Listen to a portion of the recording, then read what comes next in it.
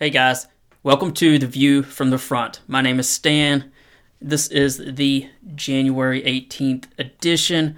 Hope everyone's doing amazing. Hope you didn't get too snowed in this week. We got about 8 inches here in Knoxville, so depending on where you are here, some people got a lot more, and some people even north of us got a little less, so I'm not sure. But at any rate, hope you're doing well. We got a lot to cover in tonight's episode, and I can't wait to get into it. First, a little bit about me. If this is your first time and that you ever stumbled across the show, I am a military vet. I spent 4 years in the Marine Corps, all of that time in the infantry, and after my enlistment, I went to college, became a journalist, and spent more than 10 years in the news business. Besides all that, I've written 12 books, and I put this podcast out each week.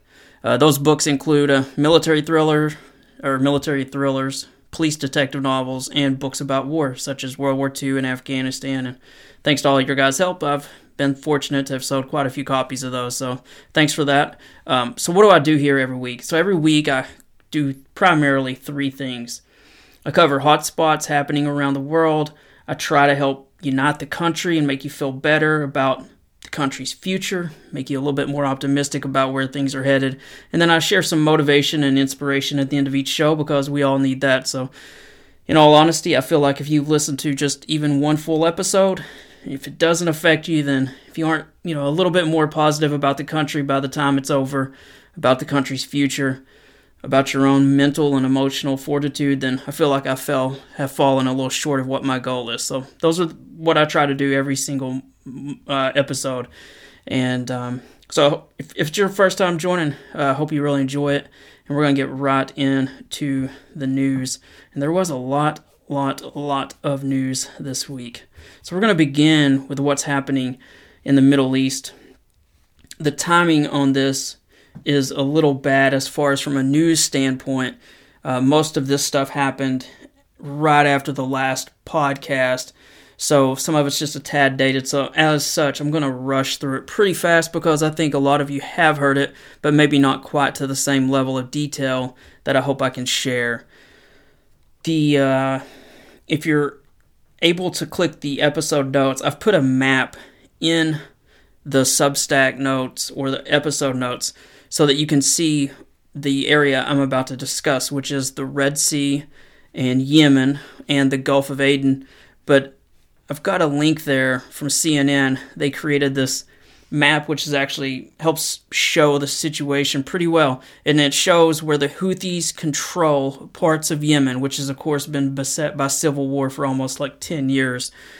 But since the last episode, the United States, as well as some other countries, took part in airstrikes to attack some of these Houthi rebels who've been firing missiles at ships, which of course we've talked about for weeks and weeks.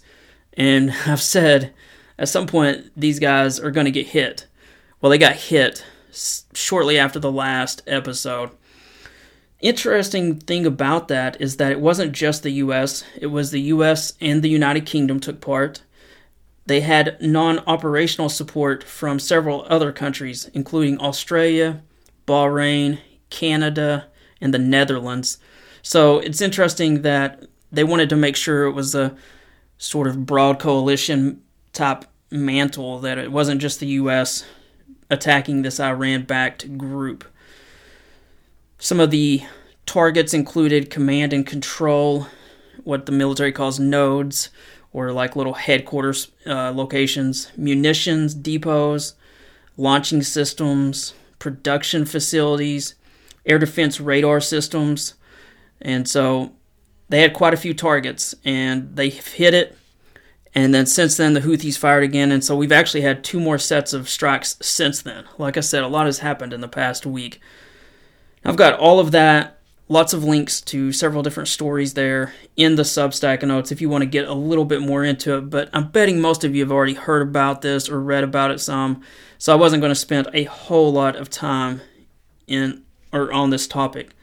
I did want to get into the why a bit, which is what are the Houthis in Yemen gaining by these strikes against commercial shipping in the Red Sea?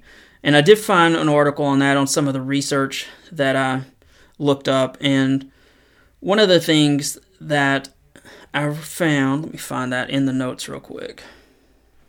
Okay, appreciate your patience while I look that up. But so the Houthis are one of several Iranian-backed groups that have been raising their head and causing some issues following the attacks on October 7th against Israel. So the Houthis are very pro Hamas. They are very pro for the Palestinian people. And they've done the most aggressive actions since those attacks happened and since Israel has begun responding and has invaded large parts of Gaza. So the article, and I've got a link to it, but what I just wanted to briefly mention, the main thing the Houthis are gaining from this is they want to appear to be the boldest regional partner that's willing to confront the international coalition as well as the West, as well as, i.e., the United States. They view all of those countries, and especially us, as in favor of Israel, and they feel like we don't care what the people of Gaza are going through. And so they're doing this to generate support for them internationally as well as internally inside Yemen, because a lot of the people who live in Yemen are obviously pro-Gaza.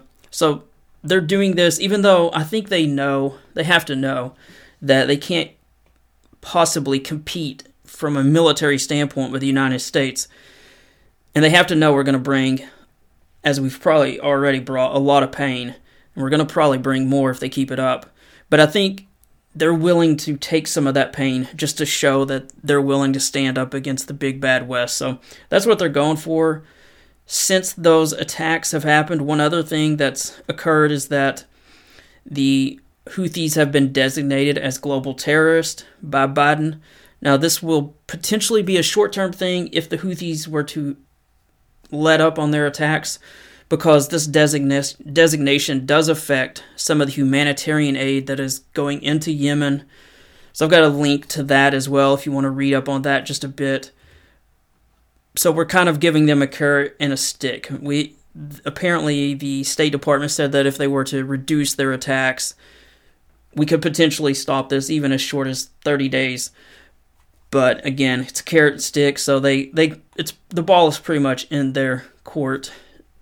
Now, I do have a little bit of sad news that involves, I guess, a part of that larger mission against the Houthis, which is that one of the things the United States has been doing is interdicting shipping in the area that is potentially carrying weapons to resupply the Houthis. So Iran is sending weapons on ships through the Gulf of Aden toward, and up from Somalia as well, but toward the Houthis in the western part of Yemen.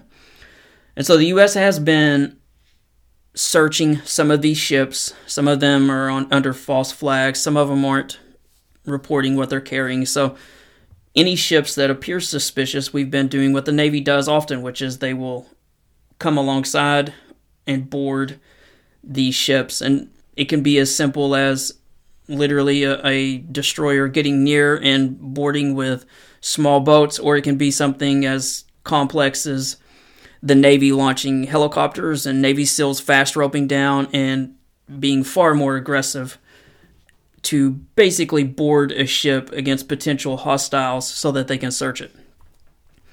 Unfortunately, in one of those missions since the past week, some Navy SEALs went to board a ship, which they did successfully board, but it was very bad weather, which is often the case.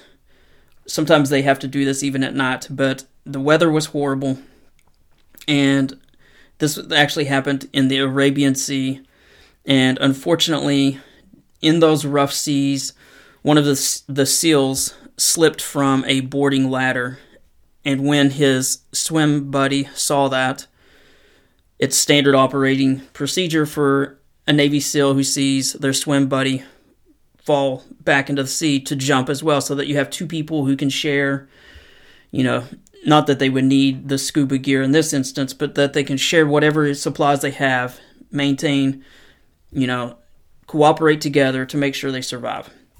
And unfortunately, they were swept to sea and they were not found. And so pretty sure the search effort has been called off, and it's the rescue effort, and it's just a search effort at this point for the bodies.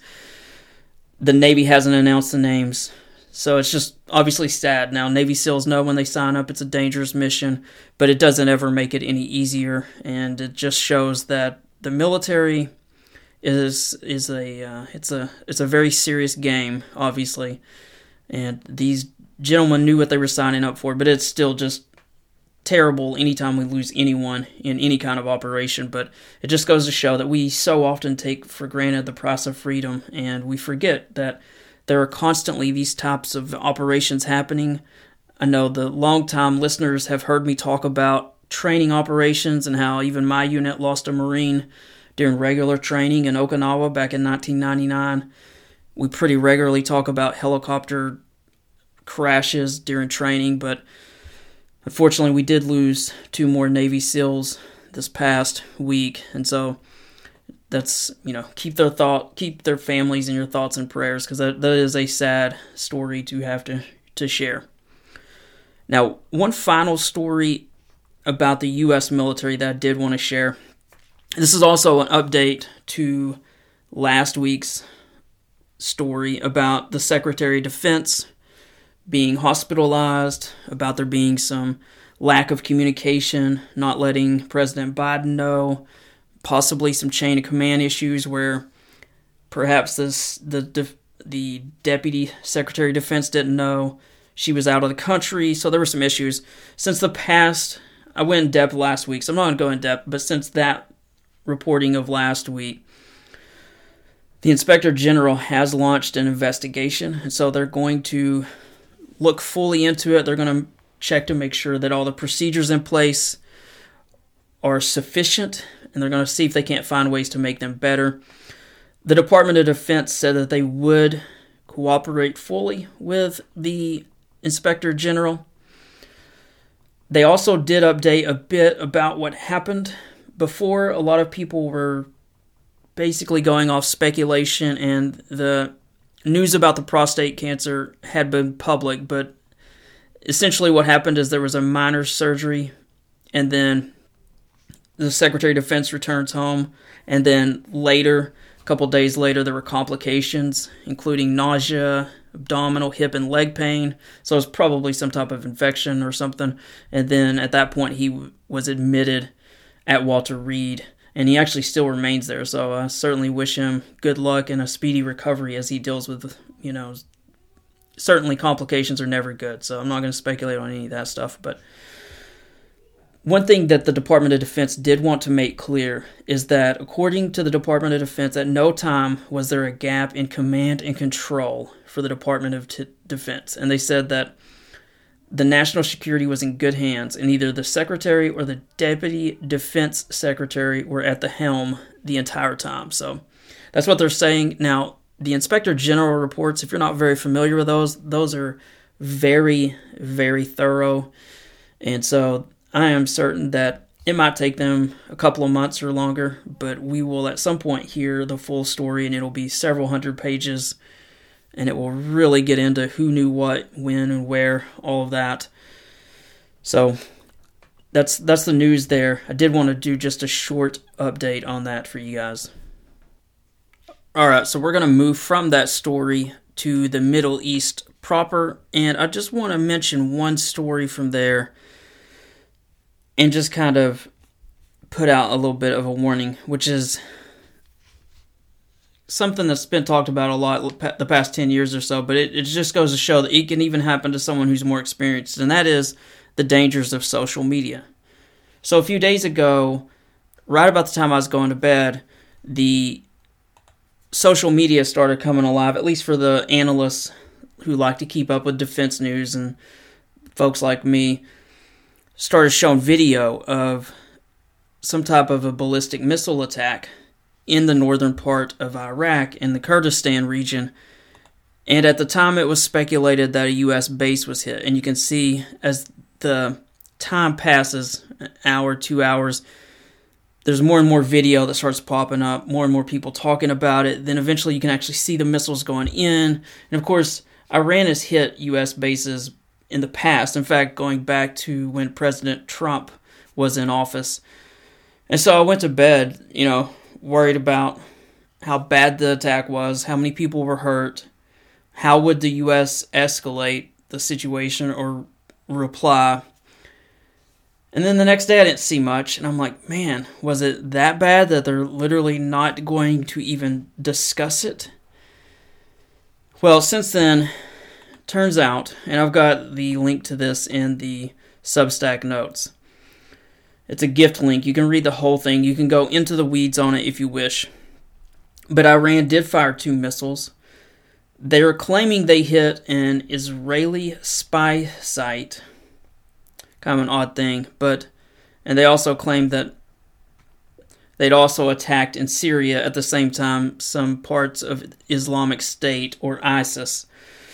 So, according to Iran, the missiles were aimed at the espionage headquarters of Israel's Mossad, which is, of course, their intelligence agency that had been used to plan terrorist attacks against Iran. So, Iran targets them. The Iraqi prime minister was obviously very angry. He called it an act of aggression against Iraq and a setback to the historical relationship with Iran.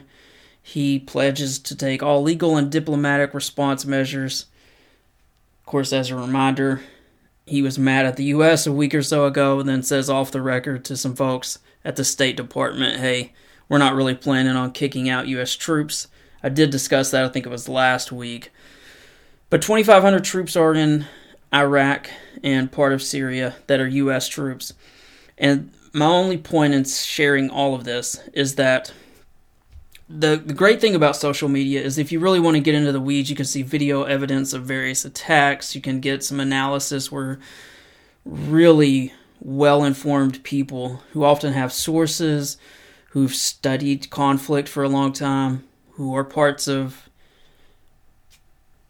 think tanks in DC and other places, you can really find out some really unique stuff online. But at the same time, this was a good example of the downside to social media. You see something, it affects your peace, so to speak. It affects your ability to go to sleep. You're worried. You want to keep getting on your device to see if there's anything new. So you have to be careful with how much you ingest. None of this is new, but it happens to even the best of us. And so this was just one example of me kicking myself that I checked social media before, late in the evening. And that's just the downside. You have to try to stay informed, but it really does affect your peace sometimes. Now we're going to move from the Middle East to Ukraine. And I got quite a few stories, but I'm going to keep them very brief. But I have links to all of them. But we're just going to kind of move quickly through them. I know past few weeks I've talked about that the longer podcasts, I try to shorten them and I struggle. They're always too long. But this week, I've, for whatever reason, just decided I am going to keep it shorter as a way to get the audience larger, because the hour-plus podcasts are just too intimidating for most people to edge into. So let's move straight to Ukraine. One thing I wanted to share is some analysts are saying that because Ukrainian forces on the front lines are facing a shortage of shells, that increasingly Ukraine is moving toward a defensive strategy. That's obviously the right thing to do if you have limited ammunition. So that's one thing I wanted to share. But it's not all doom and gloom. Ukraine got some great funding news since the last episode from other countries in the world. Unfortunately, it obviously got no good news from the U.S. Nothing has happened in the U.S. yet. There continue to be talks about some type of an aid package to Ukraine. But let me just name some of the good things that did happen. The first thing is that Germany, which was already Europe's largest supporter of Ukraine, revealed plans that it's going to double its military aid to Ukraine in 2024. So they're going to go from $4 billion to $8 billion, which is obviously huge. Any country that doubles it's just, that's great news for Ukraine. Now, of course, Germany's been a little slow to support Ukraine. They kind of infamously sent 5,000 protective helmets just weeks before Moscow or Russia invaded last year. So they've slowly but surely been coming around. So again, the short of it is Germany's doubling its budget for Ukraine from $4 billion to $8 billion. Also, since the last episode, Britain has pledged over $3 billion for military aid in 2024, so they're keeping a lot of strong support. And then also, similarly, France has announced it's going to send approximately 40 additional cruise missiles to Ukraine. These are long-range weapons, very accurate, and they're the kind of thing that has to have Russia worried, because Ukraine has gotten similar type missiles in the past, and they've done incredible work with them, but there have not been enough to hit the kind of targets that Ukraine wants. So France has agreed to send 40 or so more, as well as hundreds of bombs in the coming weeks. That was the French president announced that on Tuesday during a press conference. So that's great news as well. Got a link to that if you want to get into the weeds on what they're sending. Also wanted to report another story that there's increasing news about sabotage happening inside Russia. Now, I think it was 2 or 3 weeks ago that I went a bit in the weeds about some of the attacks on trains that were happening inside Russia to try to slow down and delay and impede some of the supplies coming from Russia to the troops inside Russian-occupied Ukraine. So Ukraine was trying to slow down that supply train, that logistical pipeline from several different areas. As I talked about then, much of the supplies from Russia, the vast majority actually come from rail.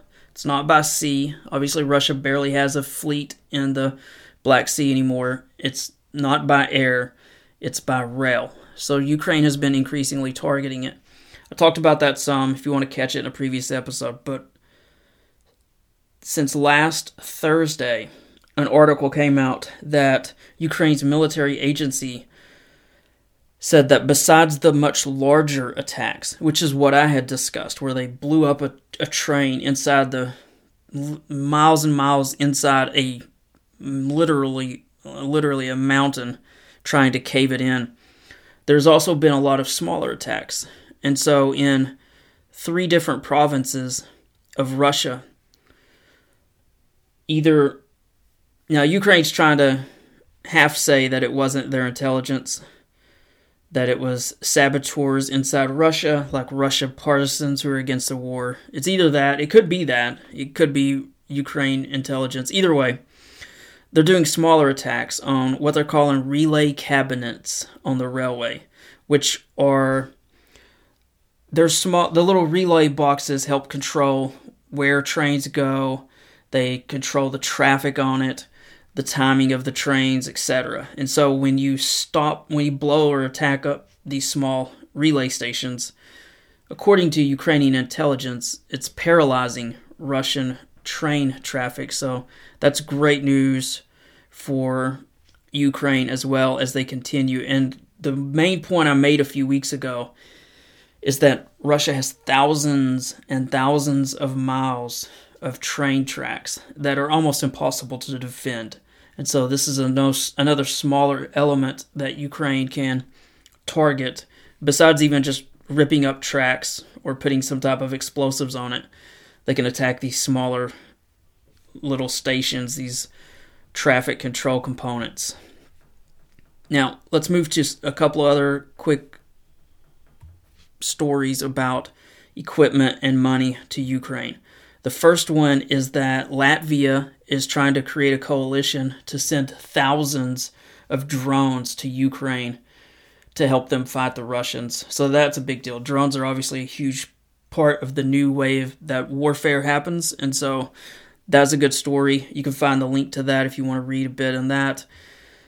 The other thing is that we've talked a fair amount about how Hungary has been really kneecapping the European Union and the West in Europe on its abilities to aid Ukraine, because Hungary will often threaten to veto, or they will veto certain actions that the European Union wants to make or wants to do or conduct.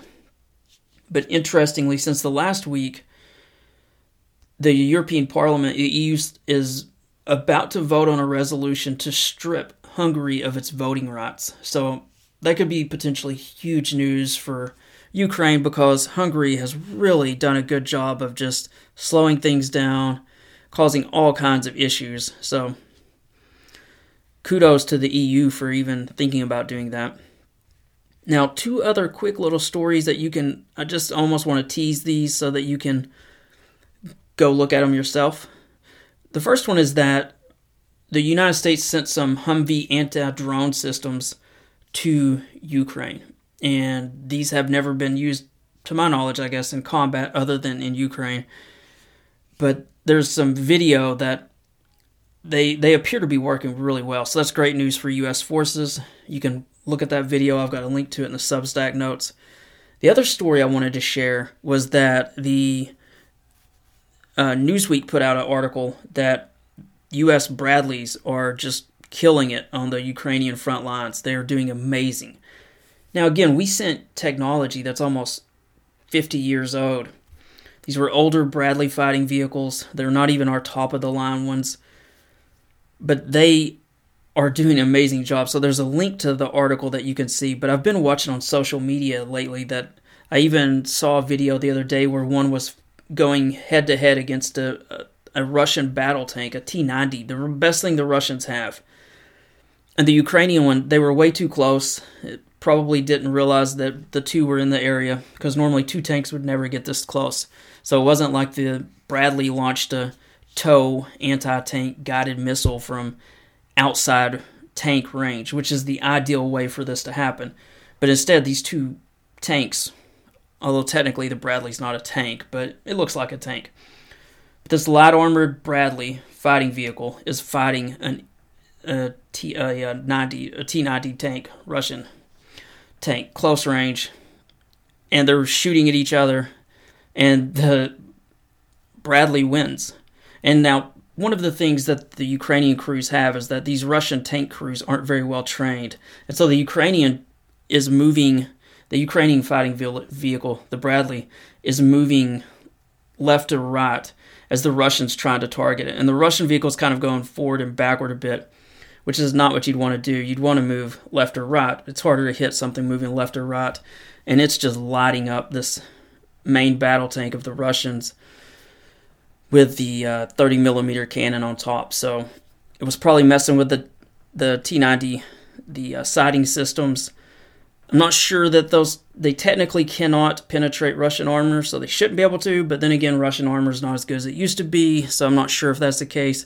The crew probably isn't very well trained, but the Bradley's just lighting it up, moving around some, and then Ukrainian drones go in and finish off the main battle tank of the Russians. But there is an article if you want to read the kind of the details of how well these Bradleys are doing, and it just reinforces what we talked about. This goes all the way back to last year when I quoted even General Mark Hertling about how good the Bradleys are, and I went really into the weeds about their thermal sights, the range that they have with their TOW missiles, and how some analysts were saying, hey, this thing might even be better than main battle tanks. They're lighter to get there. They'll do better in the terrain over there. Clearly, a lot of that has proven true. They're really holding their own. So I've got the link to that story if you want to take a look at it, and I will put a link. I don't have the link, but I'm going to find it just because I talked about that battle scene. I'm going to put a link in as well where you can watch the Bradley fighting against the main battle tank of the Russians, the best one they have. It's their T-90, so kind of a big deal. So I'll search for that link once I pause the video here in a second. It'll be in the Substack notes, and then there's also that article. All right, so we got one more news story about China that I want to get into, and then we'll get into the motivation and inspiration section, which is kind of the best part of the show, probably. Before I do that, I do want to remind you, if you want to support the show, if you enjoy what you're listening to or watching, if you're on YouTube, you can do so for $5 per month.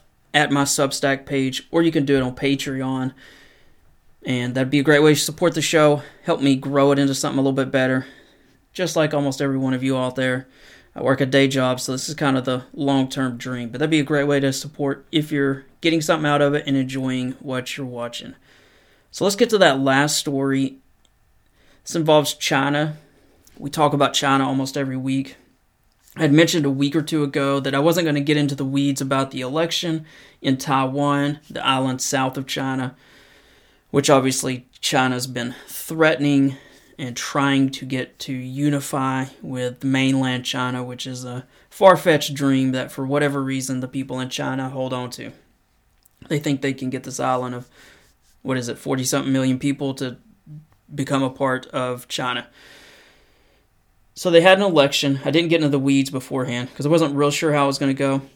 A lot of analysts thought that the party that wanted basically further distance from China, or I don't want to say Taiwan independence because they don't quite go so far as to say that, but a lot of folks thought that that party would win. China was hoping this other party would win, but the party that wanted long-term more distance from China and eventual independence did win.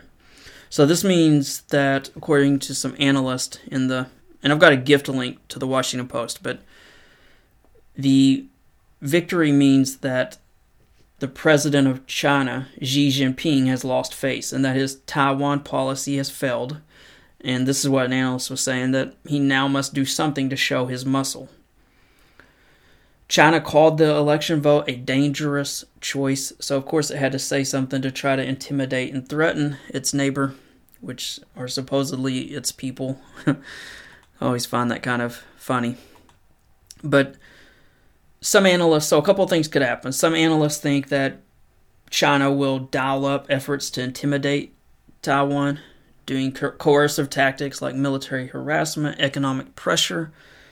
But most people believe that China is not going to do anything that would lead to an actual conflict in the short term, or certainly no invasion, because China is happy that, for the moment at least, they have stabilized relations with Washington, or with the U.S. So, of course, this goes back a year plus or so, where they flew a balloon over the United States. Things have been rough for a while, and we've covered on a pretty regular basis how things have kind of thawed and gotten a little better from that cold frozen point where our militaries are talking some now.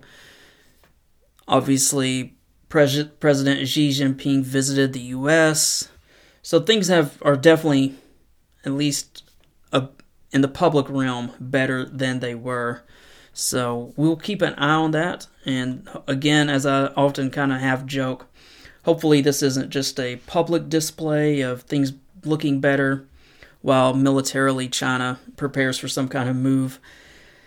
But the reality is I don't think that's the case. We have so many military satellites, so many ways that communications are intercepted. It's just very hard to do serious surprise attacks these days. And even the one that happened in Israel by Hamas, Israel knew about that a year prior. They just didn't believe the intelligence. So I think China is choosing the smarter path. There was a news story about a week ago where for the second year in a row, China's population had actually gone down, and China is also facing some pretty serious economic, struggles or some pain points, you might say, in the coming months and years. Their economy's just not doing as well as it was. So I don't think the timing's right for China. So that's good news for the world. And again, as the West continues to build some of its alliances and get more countries involved in preparing and preventing China from making a very bad move. But biggest news, of course, Taiwan has yet again shown the world, much like Hong Kong has tried to, as China has really clamped its arms around Hong Kong. No country who knows how China operates wants to come within China's influence, because people get arrested on made-up charges, people disappear, very bad things happen. freedom very quickly disappears. And Taiwan obviously doesn't want to be a part of anything like that. No country that has tasted freedom, that has tasted democracy, wants to give that up. So I think Taiwan made what everyone expected would be the decision made. We just hope that China doesn't overreact in the short term. All right, so this is the motivation and inspiration part of the show. The best part, I think. So I share these each week because I want to try to encourage you, try to get you up your game a little bit. All of us can use a little bit of encouragement, certainly me. And the way that we act, it affects those around us, our spouse, our kids, our friends, our coworkers. We can all infect these people with more energy, with more life, with more light. And so that's what I challenge people to do. I hope all of us can up our game, myself included. And so I'll just share these because we all get way too much negative stuff every single week. So here is the first one.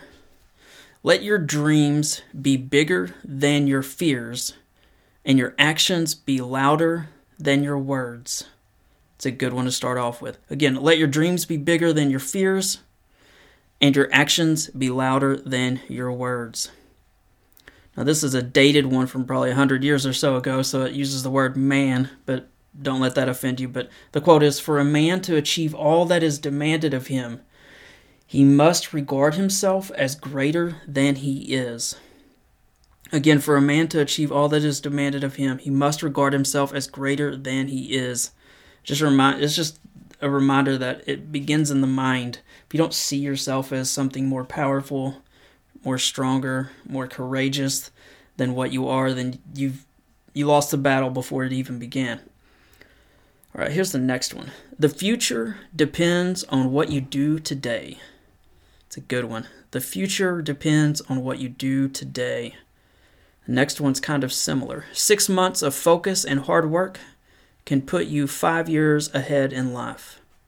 It's another good one. 6 months of focus and hard work can put you 5 years ahead of life, or in life.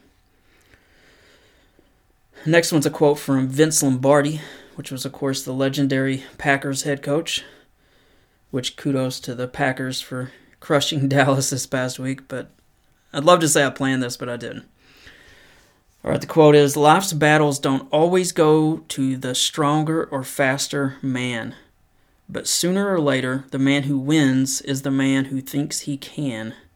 So that's pretty similar to the quote I had earlier. Next one, train your mind to be stronger than your feelings.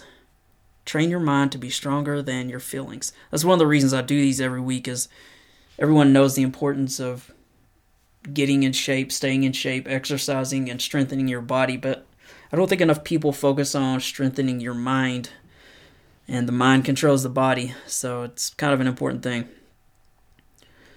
All right, the next one. When you focus on the good gets better. Again, when you focus on the good gets better. Next one. Stay patient and trust your journey. Again, stay patient and trust your journey.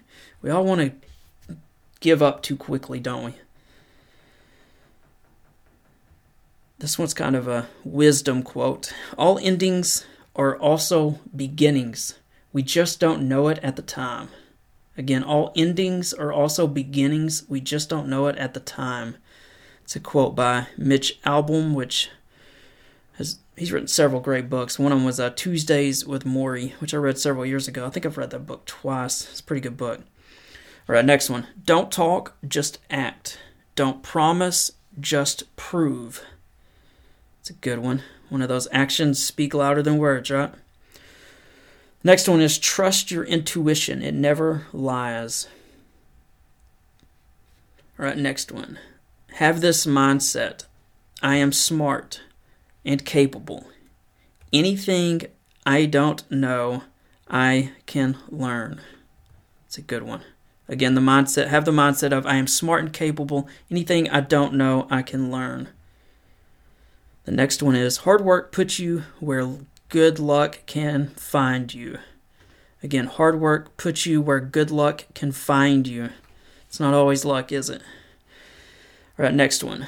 Before you speak, think of the word think. And each of these letters means something. So the T in think is it true? The H is it helpful? The I is it inspiring? The N is it necessary? The K is it kind? So before you speak, you should make sure it's true, it's helpful, it's inspiring, it's necessary, and it's kind. Pretty good advice. All right, this next one. Better to be tired than to be broke. That's a good one. All right. One final one before we get to the Bible. Always remember, fall asleep with a dream and wake up with a purpose. Again, fall asleep with a dream and wake up with a purpose. Now, this next one I always like to share. Usually I share 3 or 4 from the Bible just because it's been such a source of strength and wisdom and calm for me the past year. But this week, instead of a few different verses, I just want to read part of Proverbs, chapter 2, verses 1 through 11. The heading of it is Moral Benefits of Wisdom. So again, it's Proverbs chapter 2. Let me read this. If you will be patient, I think you will get something from it. My son, if you accept my words and store up my commands within you, turning your ear to wisdom and applying your heart to understanding. Indeed, if you call out for insight and cry aloud for understanding, and if you look for it as for silver and search for it as for hidden treasure, then you will understand the fear of the Lord and find the knowledge of God. For the Lord gives wisdom. From his mouth come knowledge and understanding. He holds success in store for the upright. He is a shield to those whose walk is blameless. For he guards the course of the just and protects the way of his faithful ones. Then you will understand what is right and just and fair, every good path. For wisdom will enter your heart, and knowledge will be pleasant to your soul. Discretion will protect you, and understanding will guard you. It's pretty good, isn't it? For wisdom will enter your heart, knowledge will be pleasant to your soul. Discretion will protect you, and understanding will guard you. All right, so thanks for being patient. So I always like to end with this one. Be the reason someone smiles. Be the reason someone feels loved and believes in the goodness of people. That's the goal, right? So regardless of your faith, be a decent human being. Love your neighbor as you love yourself. Do unto others as you would have them do unto you. It's pretty simple advice. Pretty good things to aspire to. So thanks for joining us this week. Hope you're proud of our country. I know it's not perfect, but I hope you're proud of it. I know I am. As you go through the week, remember to not be divisive. We can all be the change that we're wanting for this country. I know we're greatly divided. If you see something on social media that upsets you, don't fly off at the handle. If you're talking to someone and they say something that upsets you politically, just let it go. A lot of people only see negative news 24/7. Some of them watch it 2-3 hours a day. They all think the country's ending. Just be a wet blanket if you come across one of those people. And ask them if there's anything you can do for them. Show them that the other side that they think is so bad is not so bad. Never forget, most Americans are good. And I want to finish with 2 quick things. First, I want to say something about my books. And then I want to say something if you're struggling with, if you're emotionally down or dealing with PTSD, especially if you're a veteran. I always try to say just a short word about that. First, about my books, just a reminder, I've written 12 of them. They include military thrillers, crime, mystery novels, and books about war, such as World War II and Afghanistan. I've been lucky enough to sell 70,000 copies, so if you're one of those who've bought it or told someone about my books, thank you. That means the world to me. They're obviously self-published. There's no publisher pushing them, so the only reason I've sold anywhere near that level is because of you guys, so thank you if you are one of those. Second thing I always like to talk about is people who are struggling with negative thoughts, with PTSD, who are possibly even thinking about suicide. We know that veterans are 57% higher risk of suicide than people of the same age who never served. So I always want to speak to the veterans, but it's not just for veterans, it's also for others. I know everyone can get in a low spot in your life, but we can forget that it's a season, it's a valley. So if you're having serious issues, you can call 988-SELECT-1, and you don't even have to be a veteran to do that. Again, you can call 988-SELECT-1, or you can text 838-255. 838-255, and you can talk to a crisis line responder anytime, day or night, whether you're a veteran or a civilian. But I also know that's very hard to do. I know most of you probably won't do that, so I do want to be just a little bit mean here. I've been encouraging during the motivation and inspiration part, but I do have to be a little mean, and I have to tell you that you cannot lose this fight. I always say, do not make your parents or your family have to plan your funeral. That is horrible to even contemplate. But I think a lot of us, when we get down, and I've been down, you get very short-sighted in your thinking. And I don't want you to think short-sighted. I want you to think more long-term. And so you can't lose the fight. You can't give up. I don't want you to make your parents have to plan your funeral. It's horrible. I don't want you to make them feel guilty they didn't check on you, or your friends feel guilty. Don't want you to leave wife or family or friends here. And I always tell people, who's going to take care of your parents in 30 years if you do this? And I say that because this is what I've dealt with. I tried to help care for my mom with her cancer fight last year, and that was brutal and challenging, and I'm trying to help care for my dad, but you cannot be short-sighted. You cannot lose the fight. So again, if you're having serious issues, call 988-SELECT-1. Don't let the devil convince you that you won't be missed, that no one cares, that no one can understand what you're going through. That's absolutely false. If you have some kind of faith, lean on it. If you don't, you can reach out to God. I always try to mention that. I guarantee you God loves you more than you can possibly know. And you can easily find out more about him through a Bible app. You can look up the Bible online. It's easy to find Bibles. They're easy to find. But you can't quit. And I've got in the Substack notes a link to, I actually put out a faith-based regular set of articles, but I've got a link to the first one. So if you're really struggling, I think that actually might help you. So I put that link in there. Again, I'm not trying to throw too much guilt, but don't think short term. Don't lose this fight. You cannot lose the fight. If you're doing well, I always try to mention, reach out to someone who might be struggling. The Bible does talk about that in Ecclesiastes, that basically groups are stronger than individuals. And the verse says a person standing alone can be attacked and defeated, but two can stand back to back and conquer. Three are even better, for a triple braided cord is not easily broken. So just as the verse says, if you're doing well, reach out to someone. If you're struggling, think long term. There's something out there for you. You got to stop isolating yourself. You got to get involved. You can go to a veterans group like Veterans of the Foreign Wars, VFW. There's Marine groups out there. You can visit a church near you.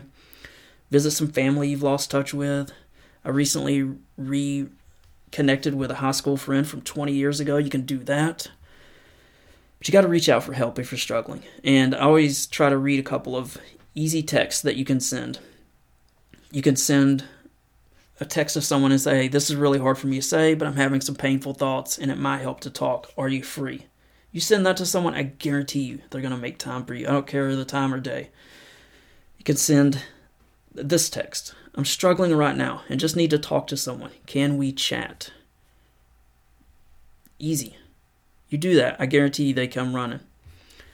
I also want you to think about long term. I want you to think about, if you don't have a family, think about that family. There's someone out there looking for you, but you're just really tied into short-term thinking and it's negative, and you got to get out of it.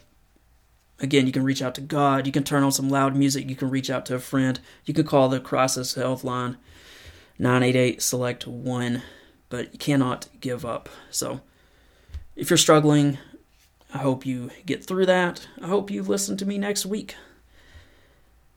Again, I think I've said enough. You can even reach out to me privately if you wish.